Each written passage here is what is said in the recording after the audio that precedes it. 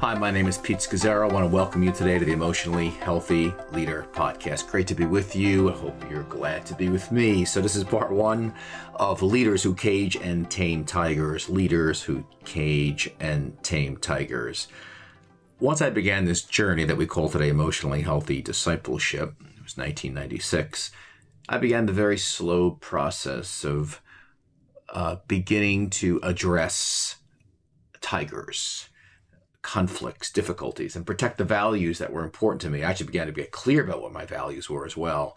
Up to then, I would just say I was a good Christian nice. Not a good Christian nice. I was Christian nice, avoiding conflict and pain, and as a result, led to lots of difficulties and confusion. And so tigers, as I'm going to define them here, are people in situations that damage a community with their lack of awareness, immaturity, perhaps behaviors, their own agendas or vision. But as we'll see in just a few moments in this parable I'm going to share with you, they just do damage to others in the community. And then this is what makes it such a challenge to leadership. There's a great challenge within it. What do we do? And so there's actually two extremes. One extreme is we do nothing. It's a kind of a free-for-all, the book of Judges. Everyone does as they see fit, and we're not quite sure what to do with strong people who seem to be hurting other people, because it doesn't just go away by itself. That's one extreme. I did some of that. Then there's the other extreme, which is we see someone doing damage in the community and we pounce on them. We're so concerned about purity. And I can think of one local church near us here in New York City that actually a husband had an affair, left the church, and actually they called the wife forward and really shamed her in the process. And again, just the desire to we don't want any Achans in our midst and sin in our midst, and not want to be misunderstood and be holy and all that in an unhealthy way. The other extreme is doing damage through the attempt to tame tigers or cage tigers. So it takes tremendous wisdom and maturity to handle the issue of tigers and people that can do damage to a community. So we're talking here today about a topic I'm going to call it high-level leadership, which means highly nuanced discipleship applied to leadership. And it's also a high spiritual warfare issue as well. And so if you're saying like me, well, why do these things keep happening to me? And why do they happen to me as a leader? And part of it is we're involved in a fallen, broken world, and building a church, building a community that's healthy in the name of Jesus. It's going to be a light to the world. That's quite a large calling. Leadership is challenging. And I remember saying to myself often in the early years, especially, and if I could just go be a carpenter and build houses, or go be a baker in the bakery shop like my family had come from, and not have to deal with all these people, how much easier life would be. Well, they would have their own set of challenges as a carpenter or baker, but there are clear challenges that come to any one of us as we're leading a church. And one of the greatest ones is, how do we deal with tigers that actually are in the midst of the community and are doing damage, and how do we address it? How do we deal with it? So I want to build my comments today around a famous parable that comes out of a book called Friedman's Fables by Edwin Friedman. And the parable is called the Tiger and the Forest, or the Lamb and the Tiger and the Forest. That's a great little parable. And so let me just share it with you, and then I'll go and make some of my applications and thoughts around it. Okay, so here it goes. Once upon a time in the friendly forest, I understand that forest was called a friendly forest, there lived a lamb who loved to graze and frolic about. But one day a tiger came to the forest and said to the other animals, "I would like to live among you." And they were delighted, the other animals, and because other forests, they had tigers, but they didn't have a tiger in their woods. But the lamb, however, was apprehensive, and which, being a lamb, was sheepish. And finally, she said to her friends, I don't feel good about this. And the friends said back to her, "Don't worry, we will talk to the tiger and explain that one of the conditions for living in the forest is that you must let other animals live in the forest also." So the lamb went about her life as usual. But it was not long before the tiger began to growl and make threatening gestures and menacing motions to the lamb. And every time the frightened lamb would then go to her friends and say, "I'm very uncomfortable, and it's very uncomfortable for me here in the forest." But her friends reassured her, don't worry, that's just the way tigers behave.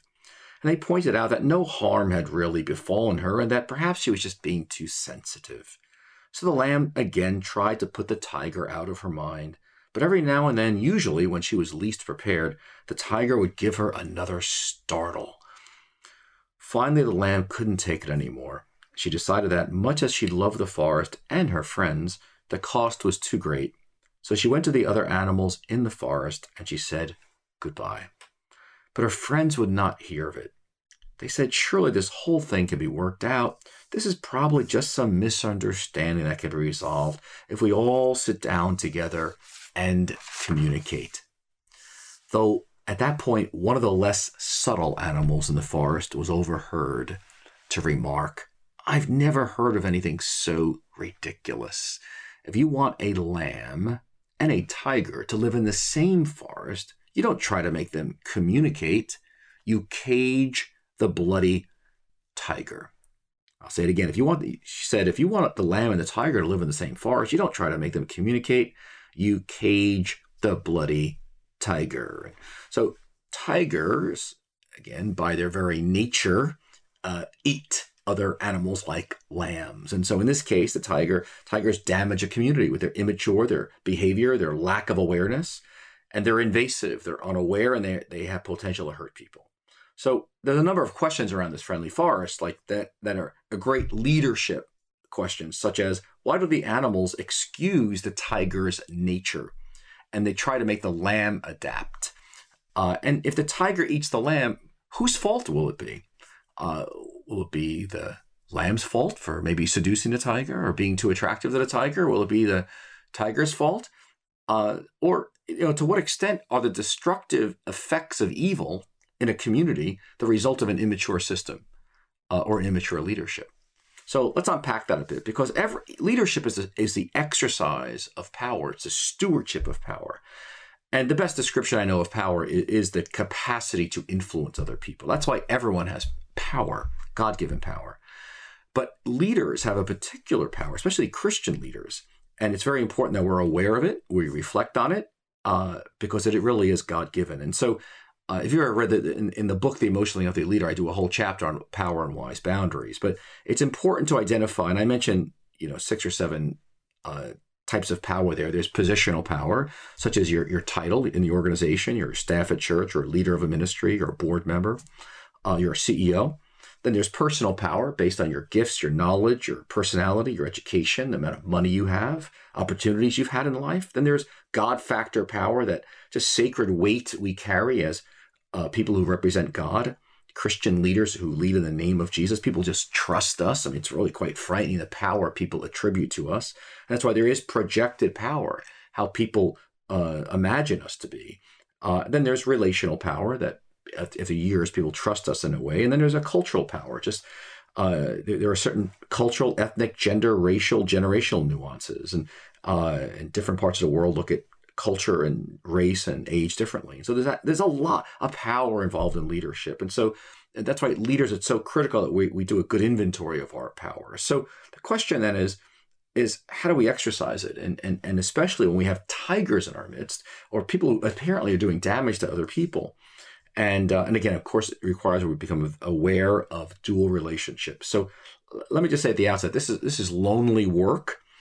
Just look at the life of Jesus and his own suffering and loneliness of leadership. And it takes some serious self-discipline to exercise and steward power well, especially in the difficult situations where you have tigers emerging. So let me give you 3 lessons, I think, that come out of this parable that are worth considering for your own leadership today. The first is this, that good leaders summon the courage to cage the tiger out of love for their community. The good leaders, number one, they summon the courage to cage the tiger out of love for their community. In other words, what was needed in the friendly forest were healthy, differentiated leaders who knew who they were and who they weren't, that weren't swayed by the pressure from other people. In the friendly forest, the leaders were kind of, they were enmeshed, they were fused. It was called the friendly forest. They wanted to be friendly to everybody. But they didn't want to engage in conflict around this tiger. And the tiger was obviously a strong individual, strong animal. And they wanted to be friendly. They were fused. They were enmeshed. But good leadership summons the courage to cage the tiger out of love for the community. In my early years, I prided myself on loving everybody, and I sure didn't engage conflict. Well, I avoided it at all costs, and I was very confusing as a leader to follow. And so I can remember, for example, one individual, a young man who was really gifted prophetically, and he had got words from God, and real prayer, faster. The problem was he was unteachable and proud, and wasn't really very good at being married to his spouse either. And I just let it go on. But he was creating a culture around him, and he actually was hurting some people around him because of sometimes the remarks that would come out of him were just were not with velvet around them. They had a brick on them, and they may have been true, but they were coming out of him in such a way that they were hurtful. And I didn't want to deal with him and the effects of his, quote, ministry, because I knew he wouldn't listen to me because nobody could teach him but Jesus himself directly, And but finally, I did summon the courage to finally, confront him and talk to him about it.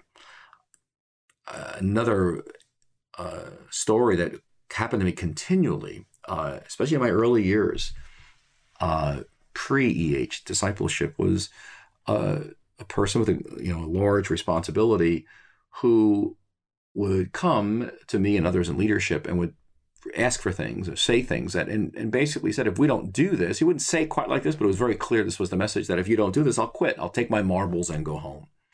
So it was a threat, and obviously also created a certain culture and environment, and was quite unhealthy and hurtful, especially if he got on the wrong side of his opinions and thoughts. And for years I didn't confront it until I finally did, once I got on this journey called EH discipleship. And I think of another gifted leader, staff person actually, who for years was quite effective in growing her ministry, numerically, and people being very loyal to her, but not teachable. Especially the larger her ministry grew, in some ways, the less teachable she became. And I was dancing around it because I didn't want to ever have to get in a situation where if I explored it, and especially got into her inner life and perhaps her marriage, and I had to let her go, it would be a disaster. I had people who would hate me, and I didn't want to be hated. I wanted to have a friendly forest, and so it was a problem that grew into a tiger situation, in the sense of where now there were other people now being hurt by some of the gaps in her leadership that went back to her inner life. And when, out of love for the community, I finally did confront it and go, address it at least and open it up. It was, of course, way messier than I originally thought. It was my worst fears founded. And but of course, in the long run, it always turned out to be quite good and healthy for the community as a whole. And I believe for her in the long run as well. Listen, Abraham Lincoln, if you know the story, in 1861, when he became president of the United States, a civil war broke out that lasted 4 years. But he was a leader who had values, and he did what was right for the country, but it caused a civil war. But the 5 presidents before him were known as compromise presidents, and that is that they didn't want conflict. So they just let slavery go on in the southern states. They compromised. They wanted a friendly forest. But they actually did more damage and made things much worse in the long run. It's actually an example of this, as I've been reading the book of Revelation in my time with Jesus in the morning. And it's so interesting because one of the churches of the 7 churches in Asia in Revelation chapter 2 is Thyatira. And Jesus goes after this church and says, you tolerate this woman Jezebel in your midst. And Jezebel goes back in Israel history, a time of Elijah, 1,100 years before the book of Revelation was written. But it's meant to be you tolerate this person or persons in the church who are actually doing damage to other people. And Jesus says, I have this against you, and you need to confront her. And so I say this is so important on point number one here, that good leaders summon the courage to cage a tiger out of love for the community. And that, listen, who likes conflict? I mean, who likes confrontation? I know very, very few Christian leaders who do. Most of us are just nice. And so it is critical. It is critical that we learn and master some skills, relational skills, so that we can have a clean fight and a clean caging of tigers. This is very high level conflict resolution, and this is what got me over the years into emotionally healthy relationship skills, becoming master at things like genogram, how your family's impacted you in the past, clean fighting, not dirty fighting, speaking clearly, respectfully, honestly, climbing the ladder of integrity. How do I get a hold of my integrity and values? Not mind reading, clarifying expectations. So I want to encourage, if you don't know these relationship skills for yourself in your own life on a base level with your friends, perhaps your family, your marriage, your team, before there's tiger situations, please, you want to get a hold of that relationship course, emotionally relationships course, and you want to do it with your team. In fact, go to our website. We have a new website, just came up at emotionallyhealthy.org, and it's got 3 categories: you, your team, and your church. And I really look at those relationship skills in particular as a team, because you really want to get highly skilled and trained internally and aware, so that you can steward your power well and have the courage to face the cage a tiger when you need to, for the sake of your love for the community. Let me move on here. Number 2. Second thing is this: good leaders clearly define the values and boundaries of acceptable and unacceptable behavior for the community or for the team. I'll say it again. Good leaders clearly define the values and boundaries of acceptable and unacceptable behavior in the community. It is our role as leaders to establish what is the values, what are the expectations of a team, of other leaders, members, but especially other leaders, and clearly define it. That's highly differentiated leadership. I know who I am and who I'm not. We talked about that last week in that John the Baptist message. And it's our role to establish that. So things, for example, such as humility or brokenness, or leading out of weakness, or teachability, or gentleness, or a certain level of spirituality. Now, again, I didn't start in 4. I wasn't even clear. I knew my values. I wasn't crystal clear about them until I really got on this journey of emotional discipleship. My own self-discovery, it got me to a level of values beyond just kind of general ones, to things that I was like, no, this is life and death for me. I'll die on this hill.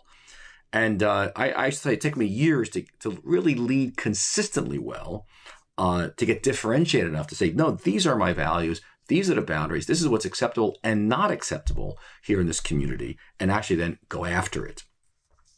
So some of the things, of course, were easy. Things such as, a guy who was a single fellow, was consistently going after young ladies inappropriately. He needed to be caged. Okay, that was easy, right? All right, and stop. That's, I get that one. Or a person's not doing their job, and is highly critical. They're actually on staff, and I wasn't dealing with that either. And okay, went after that, and I got on it. I'm not, a value is you're on staff and you work here. You're not highly critical. And yes, you do your job. You're being paid to do. Like, okay, we're going to get clear about that. And that's not a caging a tiger, but it created culture around us. But when it came to situations down our church, for example, we're a multiracial church, and we're committed to being a multiracial church. And you got 75 plus countries here. And so I can think of one. I remember one situation very clearly as I was moving into this thing we call emotionally healthy discipleship and leadership, when we would have panels of folks from different ethnic groups: African American, Latino, Asian American, maybe white person, maybe Eastern European, whatever it might be, and having these high level discussions on race and class. But there was one person in particular that would use actually these contexts of racial reconciliation, which are highly charged, at least here in our country, the United States. And it was almost like weaponized reconciliation, or weaponized, weaponized, I'll call it weaponized reconciliation, where you're talking about high level things like systemic racism and some of the core issues, but it became a weapon to actually hurt people because the person was just unaware of some of their own unresolved issues, of their own genogram. stuff, and I had to like cage this person. I said, no, you're not in a character maturity place to actually be here in this discussion yet. Listen, there can be weaponized prayer meetings, weaponized enneagrams, there can be weaponized EHS, something good that gets used as a weapon. And that's got to be that's you define that value. Say, no, we don't use anything as a weapon. We're about being a loving community. We love people and value people in the image of God. We had one person in leadership actually on our board that boards are meant to, when there's fires, are meant to put water on that fire. This person in particular, when there was a conflict or a tension in the church, as a board member, they would throw gasoline on it and make it worse. And one of my early mistakes in the early years was allowing people to get into leadership before their character was ready to be in leadership, because they had gifts, they had zeal, they had time and energy. And then people would end up getting hurt. And so as I got in this journey, one of my challenges was to begin to address some of these situations which other people were getting hurt because of my lack of leadership. Much like, again, this story of the friendly forest, I wasn't doing anything, but yet there were, in the process, people who were lambs were getting hurt. And I remember having to go to him with another board member and finally having to address him and ask him to resign from the board, and then actually remove him from the board. He did willingly resign, thank God, but it was very painful. It did hurt our relationship for a few years, but all got back fine.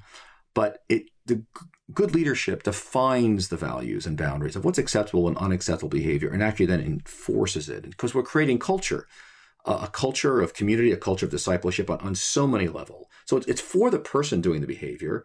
Now, again, it's interesting that the elder I mentioned earlier, I asked it off the board. I would not call him a tiger, but because a tiger in it, some people never learn. They're not going to change. They're unaware of it. He actually did over time, but it took time.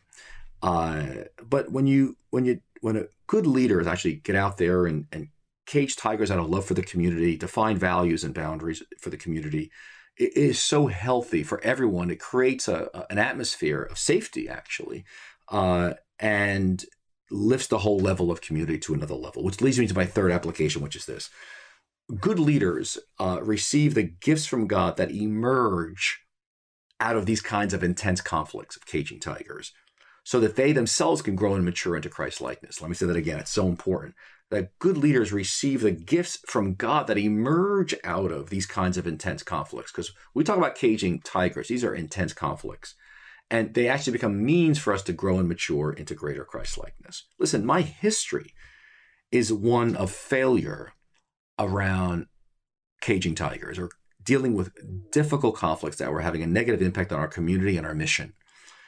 And what I did over many years was, after each failure, and then a few successes or half successes, I was consistently, and I grew over many years, of reflecting on what happened, taking responsibility for my piece of it, journaling, getting mentoring, coming back, going back, but putting the time into it to let God teach me and train me about how do I lead well in a well-differentiated fashion, but in a way that's kind and respectful to other people. And so when you find yourself in these situations, these high-level conflict situations, and tensions, and you're wondering, is this person this a tiger, something damaging happening here in the community? And it's not always crystal clear, like a sexual abuse situation, or a person preying on someone else. It may be that, or someone being totally out of order needs to be confronted. But sometimes it's a bit, it's less than that, but it's serious. The first person who's going to get a gift from God is God's allowing this in your life. I am not the same person because of these situations. That's why one of the greatest gifts God has given me over the years has been the gift of being a lead pastor for 26 years. And just being in leadership has been such a gift, because it forced me to deal with my gaps, do my own self-work, because I got tired of recycling the same old problems. I hope you are as well. And so it forced me to mature. It was a gift from God. I would not be who I am today. But then as well, the church, every time you cage a tiger, you mature and your ministry matures. That the church does. I had a wise mentor say to me, Pete, every time you and Jerry are differentiating and growing yourself, you are changing the whole church. You're raising the level of differentiation in the church, because what happens is things that were even possible to be tolerated, that were unhealthy or pathological in the early years would never even begin to happen, even on a small group level, because the whole community has been raised up through your leadership work that you've done. So that's why, again, I say it all the time here, you want to let God work on you. That's the greatest gift you could give to the people you serve, is invest in yourself and your own being with Jesus, and maturing into a godly woman, a godly man. Is this difficult? Absolutely. Absolutely. But it's an incredibly high calling and a high privilege to be in leadership. Whether, I don't care if you're a board member listening to this, a staff member, you work for a nonprofit, a seminary, a Bible school, Christian marketplace, the word is integrity. To have enough integrity in and of yourself to actually, number one, cage tigers out of love for them and love for the ministry. And then secondly, to clearly define the boundaries and values of what's acceptable, not acceptable in the community for the sake of the mission. And then thirdly, to receive even these sufferings, these intense conflicts as gifts from God given to you, so you can actually mature and grow up into a true spiritual leader and adult. So we'll pick this up next week with part 2. But let me encourage you to go to our website, emotionallyhealthy.org. This week, we just released a new design and pathway on our website. And you can go on the pathway for you or your team or your church. And you can go to which one works for you. And we pray that you'll be on this journey with us, because the church desperately needs well-differentiated, loving leaders who are able to follow Jesus and at the right moments and the right time do the great work of caging tigers. God bless everybody. May you have a wonderful day, and the Lord be